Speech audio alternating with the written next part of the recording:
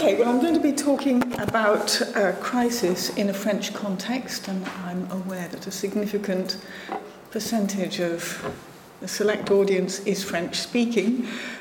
So I will probably say things that are very well known to them, but perhaps not so well known to the others unless you're all French-speaking. Anyway, I'm going to carry on and say what I was going to say anyway. I think it's necessary to think about the sense of the word crise in French because, of course, it's going to determine the way the concept functions and is used in France. The etymology and connotations of the word crise are broadly similar to the word crisis in English. The etymology derives originally from its medical application, and you probably know that the French have a very particular medical condition that is unknown elsewhere in the world, la crise de foie, which is the liver crisis, not to be confused with the crise de foi, F-O-I, as opposed to F-O-I-E, which is a crisis of faith, which seems much less common than the crise, the medical condition, although the crisis of faith, I think, would be a more familiar concept to English speakers. It's also used widely in France, especially with application to politics and economics. So 2008 is referred to widely in France as la crise, quite simply, whereas in the UK we have multiple vague equivalents such as the economic downturn, the recession, or the economic crisis, or 2008, but we don't talk about the crisis and have it be quite as meaningful or explicit as it would be in France. The Trésor de la langue française has a very full entry on the word crise, and it distinguishes between two broad senses. The first, which is where the medical sense comes from, puts the stress on the abruptness of the manifestation of crisis and the way in which it marks a break, whereas the second broad area of meaning puts the emphasis on disturbance, the difficulty following a loss of equilibrium. So it's something more ongoing, or if you like, it's a state rather more than an event, which is the sense of the first meaning. And in this second sense, it has both an individual and a social application, and a subset of this meaning has it apply, the word crise apply particularly to the cultural and intellectual sphere. So we get... this is for the benefit of the French speakers, a situation where the principles on which a given activity rests are called into question. So examples would be crise de la physique, crisis in physics, in poetry, the foundations of mathematics, or la crise du roman, which I'll be coming to. And then there's an example from 1936 about the crisis in theatre. Now, this seems to me fairly distinctive about the way the term crise functions in French, not so much in the semantic dimension as in its frequency, the ease with which the French will talk about la crise in this fundamental sense where anything from physics to theatre can find itself in a state of crise. And you'll notice that the idea of a crisis in the novel is sufficiently well recognised for it to feature in the list of examples.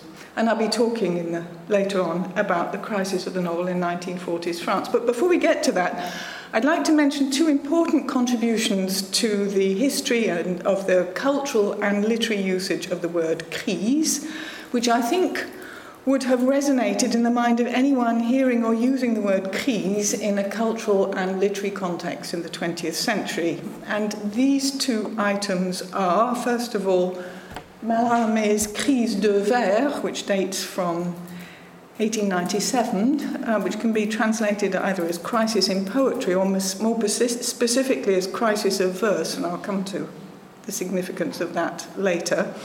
And the second point of reference would be Paul Valéry's Crise de l'esprit, crisis of the mind or crisis of thought, which dates from 1919, written just after the First World War. And he, mid-20s, 1925, he wrote an essay called Crise de l'intelligence, crisis in intelligence or an intellectual crisis.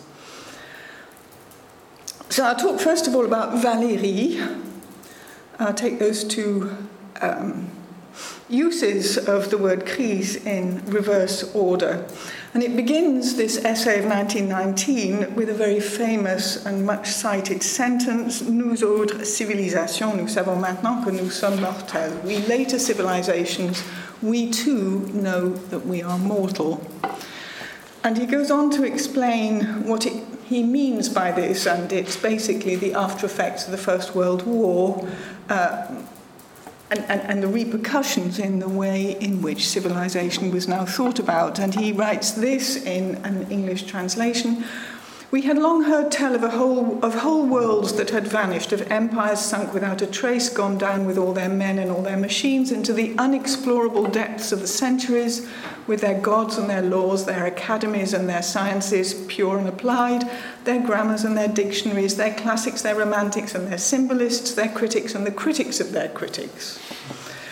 We were aware that the visible earth is made of ashes and that ashes signify something. Through the obscure depths of history, we could make out the phantoms of great ships laden with riches and intellect. We couldn't count them, but the disasters that had sent them down were, after all, none of our affair.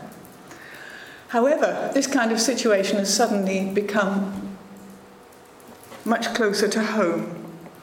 We are aware that a civilization, including the European civilization of the early 20th century, has the same fragility as a life. The circumstances that could send the works of Keats and Baudelaire to join the works of Menander are no longer inconceivable. They are in the newspapers. So World War I had revealed not only that civilization has no protection against barbarism, but that the products of civilization itself could themselves be used to create barbarism. So the technologies primarily were used to create weapons of destruction in the First World War. And when Valéry is talking about civilization here, he means European civilization, and what's happened in his view with World War I is that its underpinnings and its continuity, which began with the Greeks, have been dismantled and can no longer be counted upon.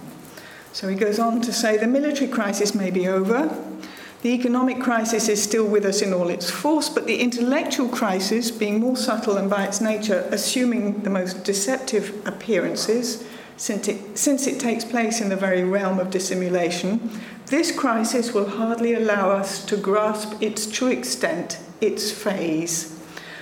No one can say what will be dead or alive tomorrow in literature, philosophy, aesthetics. No one yet knows what ideas and modes of expression will be inscribed on the casualty list, what novelties will be proclaimed. You'll notice the degree of emphasis on high culture in Valéry's definition of civilization, which is, of course, European civilization with its grammars and its dictionaries, its classics, its romantics and symbolists, their critics and the critics of their critics. And the horror is the unprecedented realization that all this could just vanish and that Keats and Baudelaire could become as remote as Menander. You'll also notice, and this is what I think is interesting, particularly interesting about it, that Valéry talks about the difficulty of grasping or locating the crisis, the crise de l'esprit. The means of understanding the crisis is itself part of the crisis. We can no longer think the crisis because the mind is in crisis. So, with this in mind, we can go back to Mallarmé's Crise de Verre, written in 1897, as I said, so 22 years before Valéry's essay, but nonetheless on the eve of the 20th century. Mallarmé begins by saying that literature is undergoing a thoroughgoing crisis, and he does so with an equally memorable or well-known or much-cited first line, la littérature ici subit une exquise crise fondamentale. So, literature's crisis. And for those of you who are not familiar with Mallarmé, he's a difficult poet. He's also a difficult prose writer. Reading Valéry's prose is never a straightforward affair. Anyway, if it sounds odd, it's because it's complex and involuted in the original. The translation by Barbara Johnson isn't half bad. Anyway, whoever grants this function of place, this is literature, or even the primary place, will recognize in this the current event. We are witnessing in this fin de siècle not, as it was during the last one, a revolution, that's me bolding it, but far from the public square, a trembling of the veil in the temple and its rending. Now, the distinction between the revolution in the public square and the trembling or rending of the veil in the temple seems to me to be important. The crisis of and I'll explain a bit more about that in a moment. The crisis of literature described by Mallarmé is one that might sound, might mystify English speakers and probably would mystify most citizens of the 21st century. The crisis is a crisis in the French 12-syllable Alexandrine, the line that constitutes poetry. The verse, the French call it le vers, the line of poetry, which is why vers and poésie are almost interchangeable terms, although the point is that they cease to be here. Anyway, Mallarmé calls the Alexandrine the national cadence in this essay, and what's happened is that this hasn't been overtly challenged. No one's come along and had a revolution about the Alexandrine. It's just been loosened and undermined. People are now writing 12-syllable Alexandrines with 11 syllables or 13 syllables, and they're drifting over to free verse. So they're not, as I say, doing anything violent. They're just undermining it subtly from within. And what Mallarmé means by the rending of the veil is a reference to the fact that when Christ was crucified, when he died on the cross, the veil over the Holy of Holies in the temple was ripped apart, and whereas previously only one man once a year could enter the Holy of Holies, now anyone could. So a sacred place, as it were, has become available to everybody and ceased to be sacred. So I think it's important to hold in mind this distinction that he makes between the revolution that overthrows everything in a violent and public act and this undermining, which is in some ways a more extreme and thoroughgoing assault on something sacred. So, the 12-syllable Alexandrine line, it's the language of poetry. Not all poetry was written in 12-syllable Alexandrines, but it was kind of the standard form. It was the equivalent of the Greek hexameter within which Greek epics were written in. So, if this is undermined, what poetry is no longer defined by a sort of consensus over prosody. The poetic code no longer defines poetry. The national and collective literary idiom is being replaced by a multiplicity of private and individual ones. So the new poets are coming along and saying, poetry is this, poetry is what I'm doing, and they're all doing something different. So this consensus has been lost. So, hence the crisis in verse. It's le vers, the 12-syllable line, that has lost its status as the national cadence. Now, I think what goes along with this is something that Mallarmé talks about in the second half of the essay, where he distinguishes between two different kinds of language. It's the language that is used in the world, normally, between people, and the language of poetry. So poetry is splitting off from what Mallarmé here calls the brute and immediate language that is spoken by everybody in the street, and the essential language that is poetry. The brute or immediate language is a language of what he calls universal reporting, which is a form of entirely commercial exchange. And this becomes something else in the poet's hands, who creates an art that is sort of above material reality. It's all fiction and virtuality. So the essence of poetry, according to Mallarmé, no longer lies in verse, the national cadence, but in a kind of language, the essential language of poetry, which by definition is in opposition to what in a poem he calls the language of the tribe. He has this line, donner un sens plus pur au mot de la tribu, give a purer meaning to the words of the tribe, which T.S. Eliot picks up in Little Gidding and where he has a line, to purify the dialect of the tribe. But for Mallarmé, I don't think there's any sense that poetry is going to intervene in the national language. It's not going to clean it up for more effective and less commercial use. He's saying instead that the national cadence of poetry can no longer serve as the national language of the tribe. And it's this separation between poetry and ordinary language, along with the privatization and the individualization and the fragmentation of the activity of writing, that constitutes the crisis that Mallarmé is talking about. And here I just want to go back again to the distinction that Mallarmé made between the revolution in the public square and the rending of the veil, because I think it points to a fundamental change in the sense of the way in which literary forms and literary genre are perceived to evolve in relation to the life of the nation. So a quick move back into the not-so-distant past. For Victor Hugo, if you like, the major figure of the 19th century, and whose death in 1885 lies behind Mallarmé's reflections on what's happening to poetry, because he said that Victor Hugo had been poetry in person, and when he died, it all began to fall apart.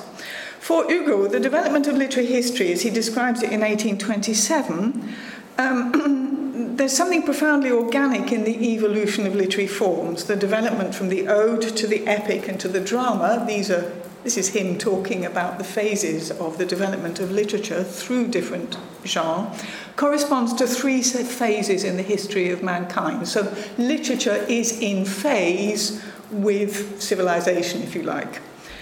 Each phase has its own natural life cycle, which matches a phase in human civilization. But Hugo also uses the notion of revolution to describe a change brought by the new poetry, his new poetry, in the 1820s, and it's not at all at odds with the organic metaphors through which he describes human and literary development.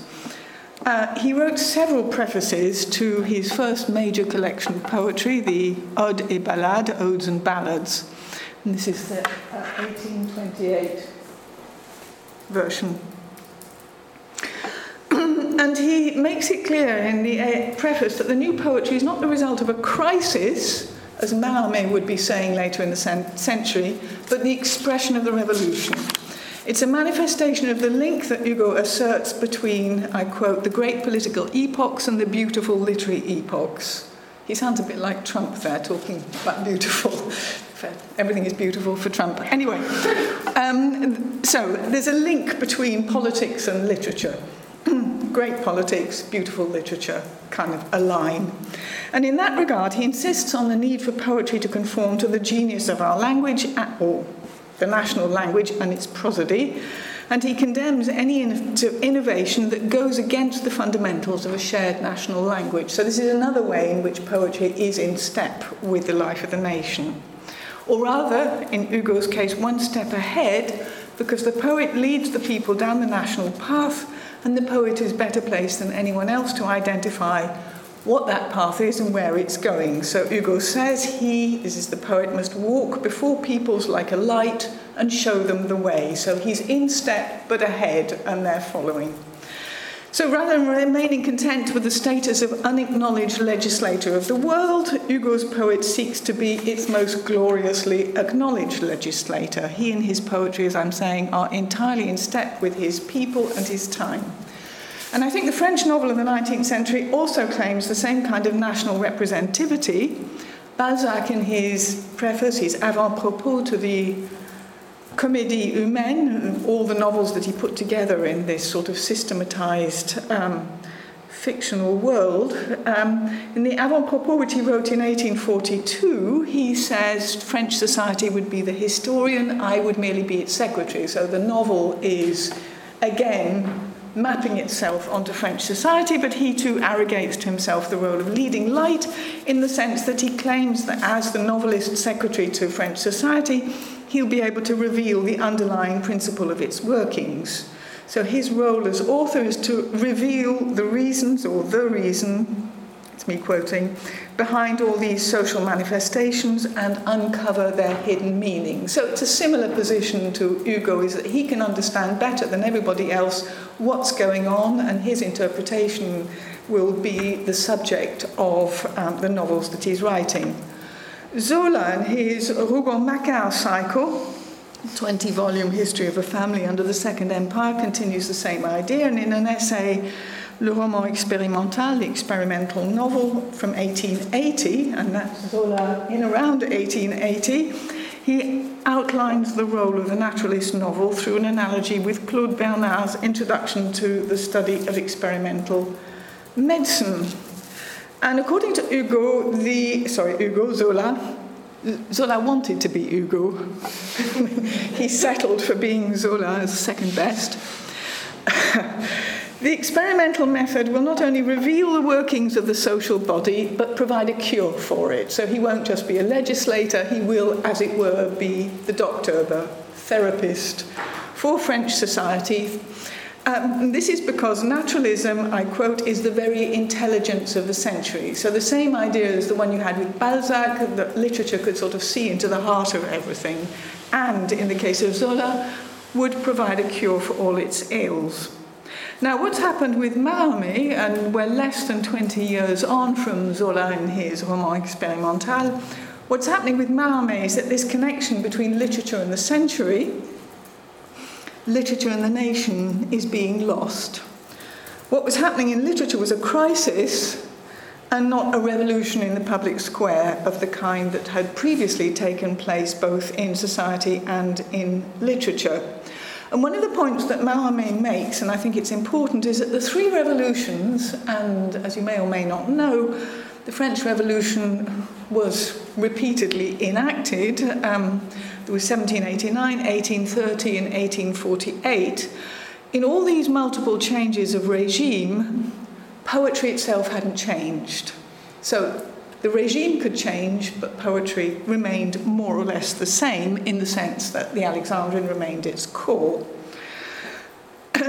Mallarmé has a few words to say about this in a lecture to what must have been some extremely mystified audiences, first in Oxford and then in Cambridge in 1894. Mallarmé came along suffering from migraine and, I have to say, severe constipation, and delivered this extremely important lecture, which was written in the kind of prose that I mentioned earlier on. Anyway, he begins, imagine him in the main hall in the Taylorian, those of you who know it. Imagine Mallarmé standing there and saying in French, but I'm going to read it in Barbara Johnson's translation, I do indeed bring news, the most surprising kind. Such a thing is not seen before. Verse has been tampered with. So again, this idea that something major has happened to poetry. Governments change, he says, but prosody always remains intact, either because during revolutions it goes unnoticed, or because whatever violence the government sustains, it is never accompanied by the thought that the latter dogma could vary. So as with Valéry's Crise de l'Esprit, something durable and apparently permanent has been dismantled, and the principles on which poetry rests have been unsettled. That was the definition of cultural crisis in the Trésor de la langue française. And as with Valéry, it's not just the situation that's in crisis, it's the very way in which you might actually understand the situation that is now under threat or undermined. So moving on now finally to the 20th century. In the 1920s, the most commonly talked about crisis is the La crise du roman, the crisis of the novel, cited as an example of the use of the word crise in a cultural context. And this phenomenon has had lengthy and extremely interesting treatment in a book by someone called Michel Raymond about the crisis in the novel from late naturalism to the 1920s. So he's talking about a crisis which he identifies as having happened between the 1890s and the late 20s. And there was a lot of talk about the crisis of the novel, so you find articles, mainly articles, with titles like La crise du roman, genre littéraire en danger, la fin du roman, crisis in the novel, a literary genre in danger, the end of the novel. So the viability of the novel itself is placed in question, And this was infectious. You find critics such as the Spanish Ortega y Gasset writing about the decline of the novel in a book called The Dehumanization of Art from, I think, 1925, or Walter Benjamin entitling an essay on Dublin's Alexanderplatz, Crisis des Romans. The surrealists, who were big in the 1920s, dismissed the novel as an inferior genre. André Breton says the novel just consists of trivial and irrelevant information. And he quotes Valéry again, who had recently said he could never write a novel himself because he could never bring himself to write a sentence such as La Marquise sortit à 5 heures. The Marquise went out at 5 o'clock. Now, the example's a bit disingenuous because the problem wasn't that you could no longer write about the aristocracy in the way that you could and did in the early 19th century, but that you couldn't write a narrative the way that people did at the time when the lives of marquises were the stuff of novels. So changing the personnel of fiction wasn't any kind of solution. You couldn't just replace the marquise embarking on an evening social round with a miner getting up at dawn for a day's labour, which is what Zola had done in Germinal, for example. What was happening was that the adequacy of the forms of fiction were being questioned. So narrative sequence was being questioned. The reliability of authorial omniscience was being questioned. And the value or even the possibility of objective representation was equally challenged. So objective impersonal narration was replaced by internal subjective point of view. The representation of the external world was replaced by a focus on the experience of characters in the world. So the way the world looked to an individual was more important than the way that it appeared in some objective representation. And in a sense, narrative itself was undermined. Narrative was replaced by information. And the sorts of novels, or at least I'm following Michel Raymond in this book I mentioned, in suggesting that these three novels, I'm cheating because he actually picks another text by Gide that it also dates from 1913, are kind of typical of what's happening. Alain Fournier, Le Grand Monde, describes kind of a situation. It's poetic. Proust and Gide, and there's a typo in Les Faux-Monnayeurs, we're writing fiction according to different strategies, and in the case of Gide, it's particularly obvious.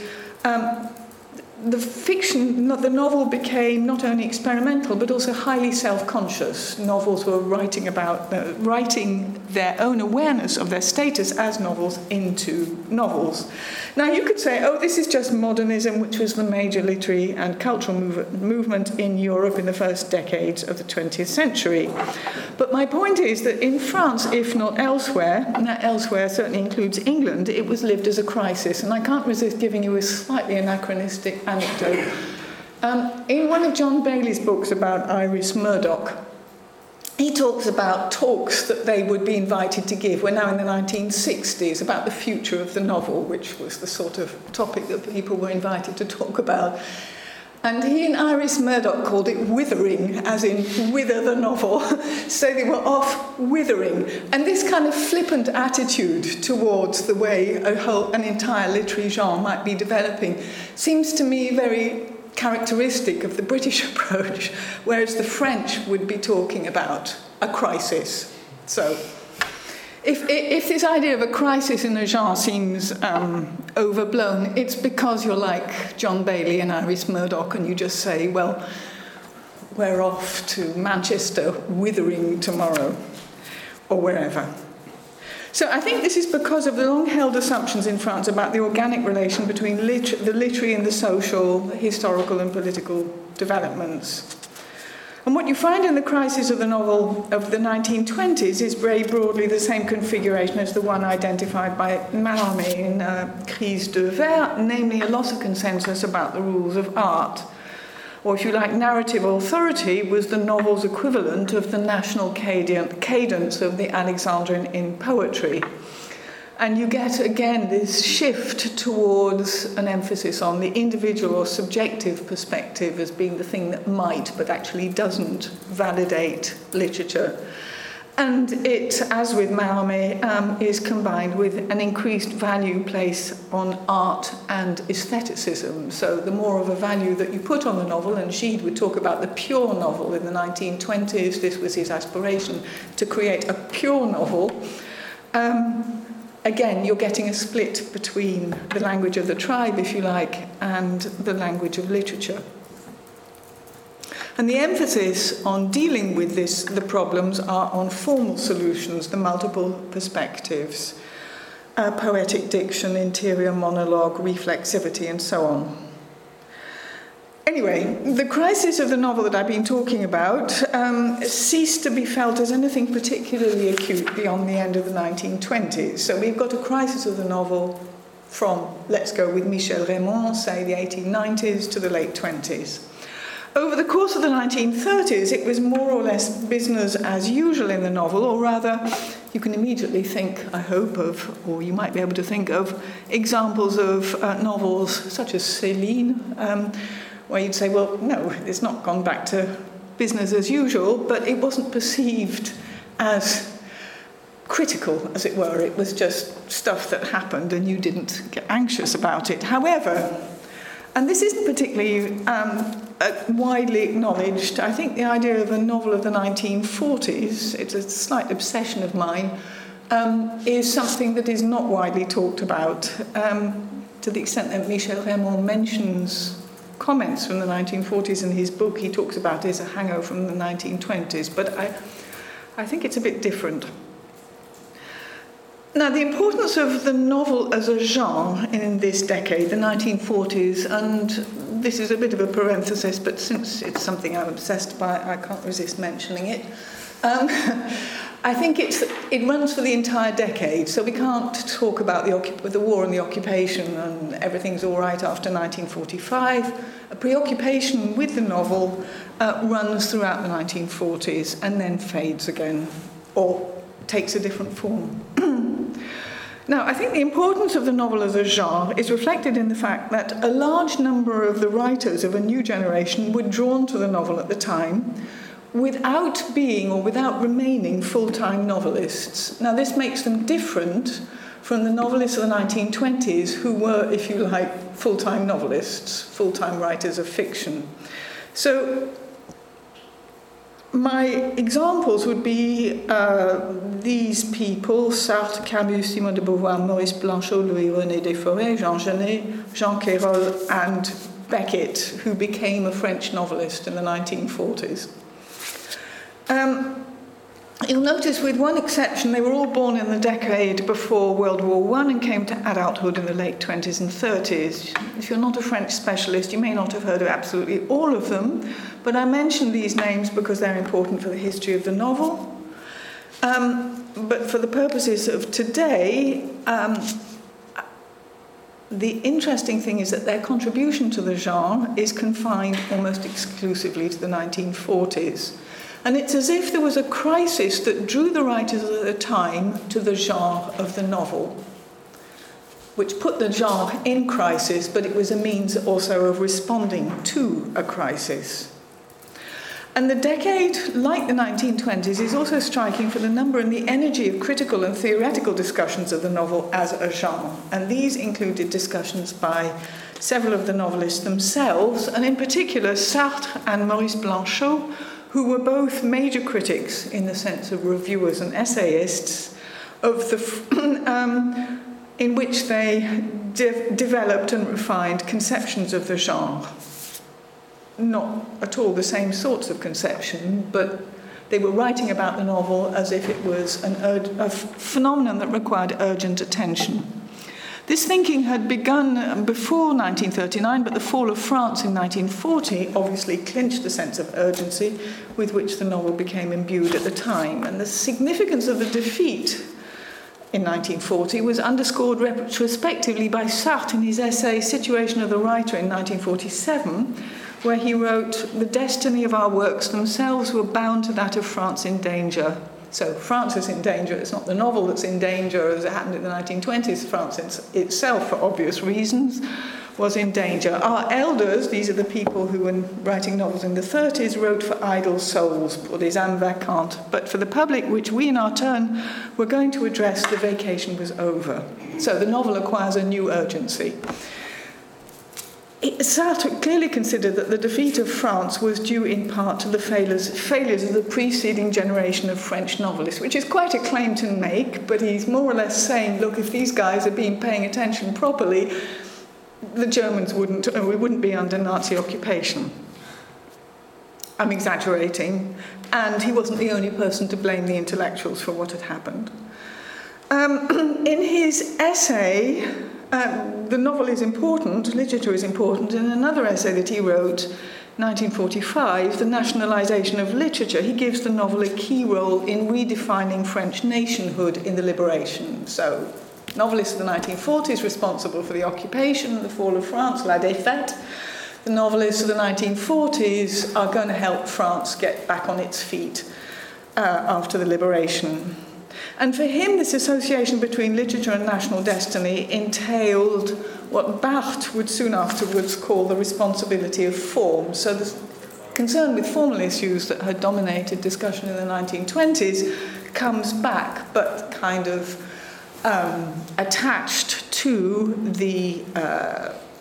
a larger national programme. The rebirth of France would emerge via a transformation of narrative technique, whereby the novelists abandoned the remote authorial viewpoint from which their elders had written these âmes vacantes, and which, according to Sartre, was the basis on which they'd produced the delusively stable world of the pre-war novel. What was at stake wasn't primarily the novel as a genre, but a particular way of writing fiction. But the sense of urgency associated with the novel emerges much sooner than 1945, and it's already apparent during the occupation itself. And for the last part of this talk, I'm just going to say a little bit about a literary journal called Confluence, which in 1943 produced a double number. There's a picture of it. Here's a real example on the novel entitled Problème du roman, and that title I think is important, Problems of the Novel, assembling some 50 contributions by critics and novelists, one section of which is called Crise du roman, Crisis in the novel, and another, a little bit more optimistically, L'avenir du roman, the future of the novel. It was republished in book form in 1945, once again under the title Problème du roman, so we're still thinking about the novel in terms of problems. Confluence was one of several journals that were created during the occupation, dealing with literary and cultural matters, often covertly complicit with the resistance, and for good reason. The list Otto was the list of censored works, which came out in 3 versions in September 1940, 1942, and May 1943, banning various authors, including Jewish authors, foreign authors, authors hostile to Nazism. There were also restrictions placed on publishers about what they could publish. There's a limitation in paper supply, which dictated what could be published. And in addition, booksellers were prohibited from selling books by authors from countries with which occupied France was at war. So it was, you couldn't get hold of English, or not supposed to be able to get hold of books by English and American and so on, authors. So literature itself was both the object of censorship and a means of resistance. Confluence was founded in 1941. It was based in Lyon, in the Zone Libre, which was a major centre for the resistance. Its editor was René Tavernier, who was more usually associated with poetry than with the novel. But the fact that this issue was given over to the novel seems to me in and of itself an indication of the topical status that the genre was perceived as having at the time. Now, 3 things emerge very clearly from the publication. The first is a sense that circumstances have changed radically, the circumstances under which novels were being produced. The second, and the very terms and nature of the novel have been altered dramatically. And the third is that this is reflected in a very active and wide-ranging thinking about the novel. Tavernier has a nice expression, une pensée romanesque, a thinking about the novel. And this is something that the double number is collectively engaged in a thinking about the novel, as if a thinking about the novel is what needs to happen for the survival of the novel.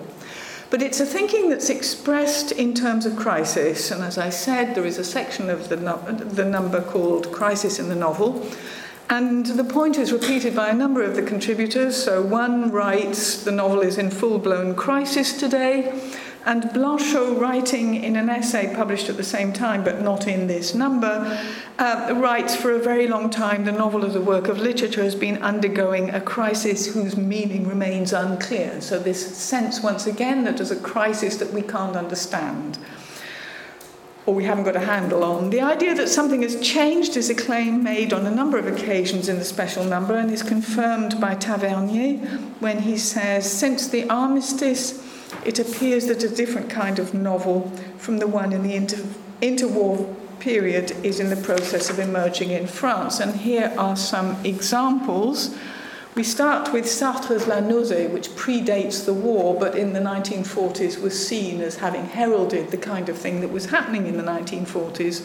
So these are one or two names were not on my list of new writers, and Luc Dietrich unfortunately died in 1944. But these are all people who are perceived in the early 40s as doing something new with the novel. They're telling us something about what was going on in the novel. And another critic talks about a complete renewal of the art of fiction, and he says there's a categorical break between the generation of novelists belonging to the 2 decades leading up to 1939 and the one that emerged after 1940. The point is put most clearly by Job Bousquet, who, like Tavernier, was actually more of a poet himself, when he stresses the radical nature of the literary change that's taken place. He writes, "A hurricane has blown through literature. We saw and heard nothing, but judging by our inability to find any interest in the works that only yesterday were still admired, we realized that something serious had happened. Everything has changed so much that it is impossible to derive a valid doctrine for the novel of the future from the critical experiences of before the war." Several writers make this point, and claim that the novel is in a kind of crisis of its own and is in urgent need of renewal is repeated over and over again. The implication is that the survival of the novel depends on experimentation and on an active thinking about the novel in ways that possibly don't have their equivalent in other genres. I think the novel is a genre that is perceived as needing to evolve in ways that perhaps don't apply quite so urgently to other forms. And one of the claims that's made is that French novelists have sort of lagged behind. The English and the Americans are way ahead, and the French stopped thinking about fiction and stopped experimenting, and it's a kind of national disgrace has been a consequence. Tavernier calls the French novel decadent on the grounds that it's got locked in what he calls a puerile taste for realism and an exclusive concern with fidelity to external observation. The novel is viewed here not just as a symptom of a larger crisis, but as the means of identifying a crisis which extends beyond the immediate circumstances of the war. So there were kind of 3 levels of crisis. There's a sort of global crisis of civilization, which predates the war. There's the war itself, which Tavernier suggests is kind of a symptom of this broader crisis. And then there's the crisis in the novel. And he says this other more serious crisis, the one in civilization, affects all of us in the deepest parts of ourselves. Didn't take that one out. We know that it marks a big change in the history of mankind and that it's partly up to us to correct its meaning. The novel is as much or even more than any other form of expression able to describe this drama, to anticipate its outcome, and in a sense to precipitate it. So if we want to know what's going on, if we want to get a handle on this crisis, we turn to the novel to do it. And the role of the novel in this context is mentioned by several other critics and contributors to this special number. And if the novel is the means of getting a handle on the crisis, it's not because it stands outside it, it's because it's implicated in it. It participates in the crisis. Now, this has two consequences. One is that no one novel, or even no one novelist, is in a position to identify or reveal the crisis. You know that you might begin to get a handle on it by sort of getting into novels, by writing them, by reading them, by thinking about them, but you're not going to be able to get outside and master it. The only thing you can do is, secondly, begin to get a handle on it by putting several novels and novelists alongside each other. And that's one of the things that this number of Confluence is doing. You put all discussions of these different novelists together, and by putting them together, you might get a sense of, might get closer to what's happening. And Sartre says something very similar in this essay, Nationalization of Literature, in 1945. It was the first essay in the first number of Les Temps Modernes, where he's urging people, as it were, to keep involved with the present moment, keep involved with a crisis, as it were, in the hopes that something clear will emerge from it. So he says, we live in history like fish in water. We have an acute awareness of our historical responsibility. We should be content, he says, to create our own history blindly, day by day. We can never take the kind of overview that made the fortunes of Taine or Michelet. We are inside it. Nous sommes dedans. So there's a sense that you're not going to be able to get a picture of the crisis, but you kind of get in step with the crisis from the inside, get in step in a rather different way from the way in which Hugo saw himself as being in step with the nation over 100 years previously. In fact, Sartre is a little bit sceptical about the notion of a crisis of the novel. I thought it's fair to mention that. He says it's impossible to identify the image that the work will have for the readers of tomorrow. We cannot be inside and outside at that same time, so who's to know whether we're really in any kind of a crisis? What the novelist has to do, according to Sartre, is engage himself in the present, to commit himself to the present. And elsewhere, Sartre will insist on the importance of literary techniques that keep the novelist inside history, engaged with the present, because these will best allow the future to read off the reality of a present that the novelist himself, and mostly Sartre is rather a macho person, so doesn't really recognise the existence of women writing. Although one of the interesting things about Confluence is the recognition of women novelists without making a deal of it. You know, they're just treated on the same plane as everybody else, that's a complete aside. So for Sartre, you keep in step with the present, and that's the way in which you can testify best to what's happening. So you're not standing back from it like Balzac and saying you're going to reveal the reasons or the reason behind the multiplicity of social phenomena. You're going to participate in it, in the social phenomena, in order that they can be legible for the future. So your authenticity or the salvation will rely on the degree to which you as a novelist write in a way that will make the present legible for the future.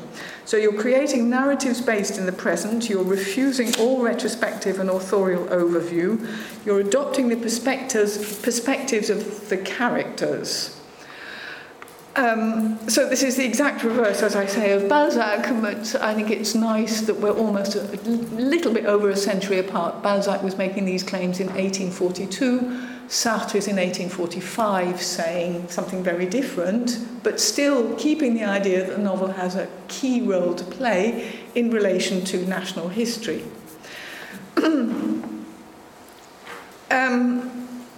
And I think he's assuming a little bit what Mallarmé says about the number of poets, that it's going to be a collective revelation. Everybody's going to do their own thing. The future will put all the different people together doing their own thing as honestly and as faithfully to the present as each of them is able. So that the multiplication of writers, the multiplication of ways in which novels might be written, isn't a bad thing any longer.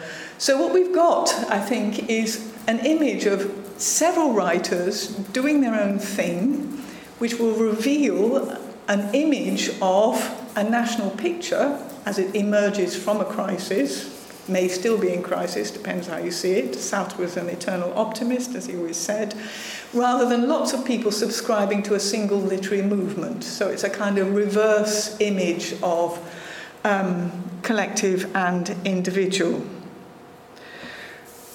Okay, so, pour conclure, it seems to me that 3 points emerge from all of this. First of all, that at least in the French literary context, the terms revolution and crisis, which you see in dictionaries often coupled together, people say revolution and crisis, I think they become uncoupled in the 20th century, at least in the literary context, or at least in the French literary context. If you like, revolution remains attached to a 19th century way of thinking about literature. Crisis is the mode of 20th century literature and thinking more generally. And I think what distinguishes crisis from revolution is the implication of the medium itself in the phenomenon. It becomes hard to locate crisis outside the means of doing so, which makes it hard to locate crisis. It sort of turns back in on itself. Whether it's thought in the case of Valéry, or poetry in the case of Mallarmé, or the novel itself in the case of the crises of the 20s and 40s. And finally, there's the point about the effects of this fragmentation, this loss of consensus, as it were, about what's going on, about the novel, about poetry. This fragmentation and the multiplication of writers and poets and thinkers, if you like, engaged in the crisis, which Sartre finds an optimistic solution to. So the rending of the veil, as it were, everyone can enter the Holy of Holies, and it's a kind of free-for-all. And that's it.